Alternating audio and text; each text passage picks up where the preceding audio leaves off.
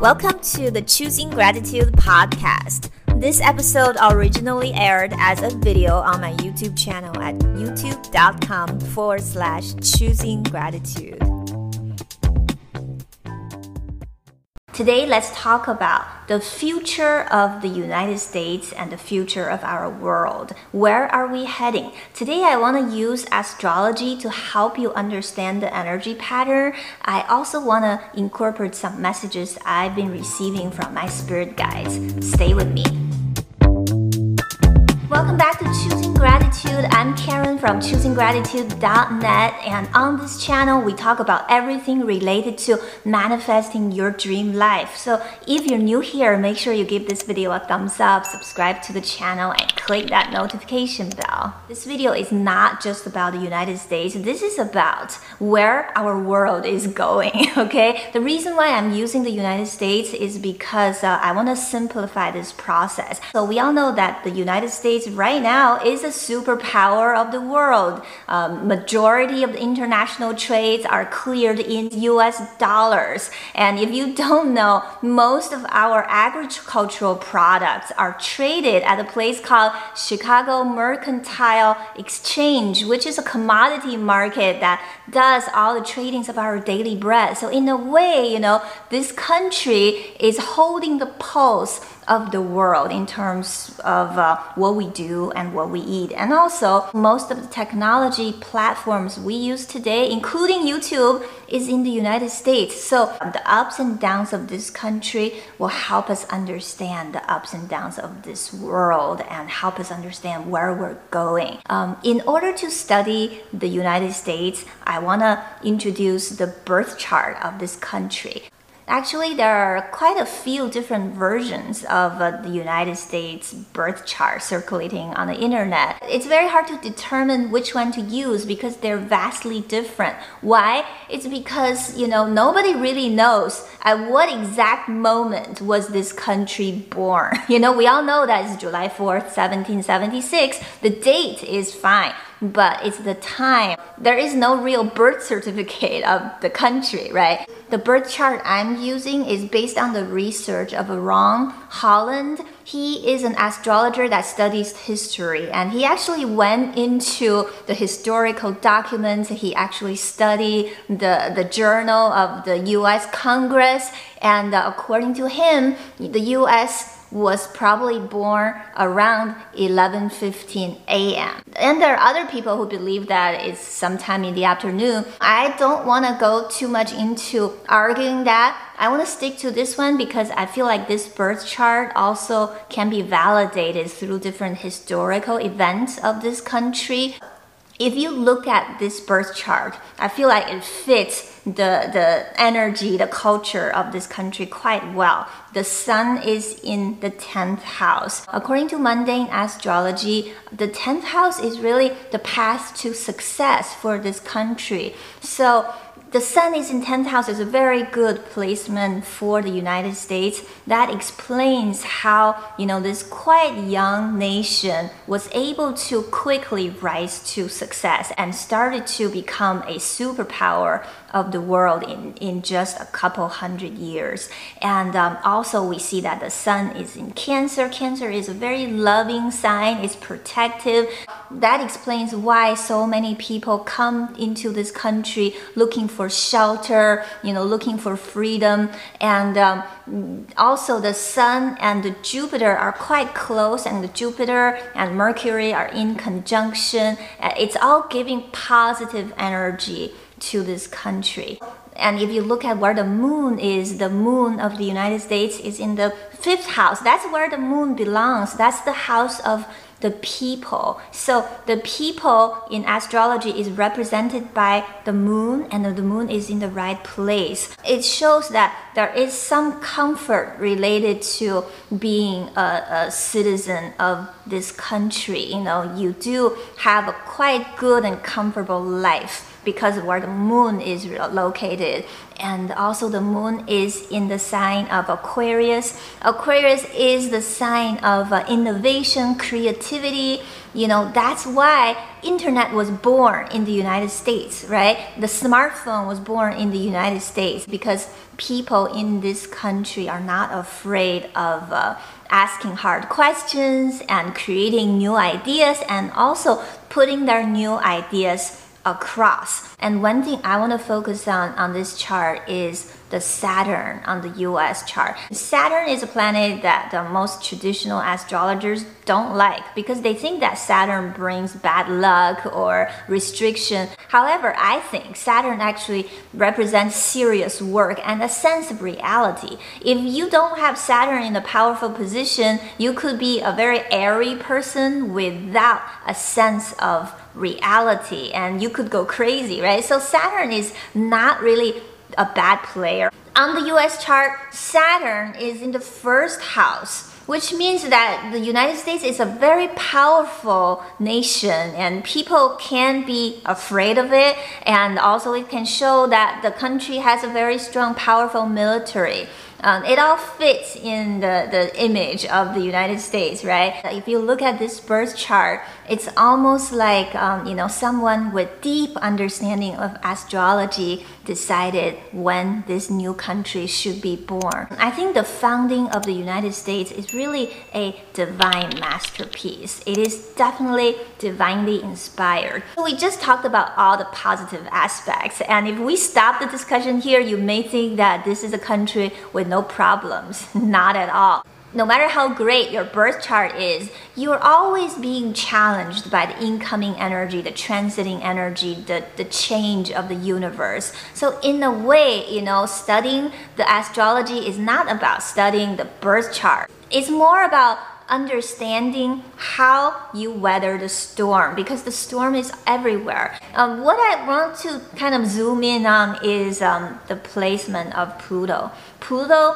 is in the 4th house. The 4th house is the house of the land, a sense of homeland, a sense of security. So the 1st house is a sense of superficial security, which is the super strong military of the United States, right? And the 4th house is actually the deeper sense of security. That's kind of inner security. Right now, the US is being challenged by the Pluto transition. When the US was founded, Pluto was in Capricorn, and it takes Pluto 250 years to make a circle and return to where it was. So since the 1760s, 1770s, we haven't seen Pluto in this position. And in 2022, the US will experience an exact Pluto return, meaning at that time, the position of Pluto in 2022 will be the exact position of where Pluto was in 1776.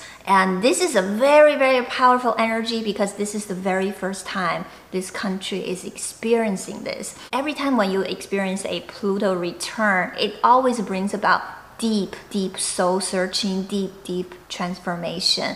And as individuals, we never experience a Pluto return, right? Because we don't live long enough. But we have a very similar phenomena called Saturn return. You can look at where was your Saturn when you were born and look at when Saturn will come back to that position. Usually that happens around age 29 to 30, and then again, 59 to 60. And that also coincides with the cycle of Chinese astrology. We have time to talk about that in a different video. What is the time of a Pluto return, or on a personal level, a Saturn return?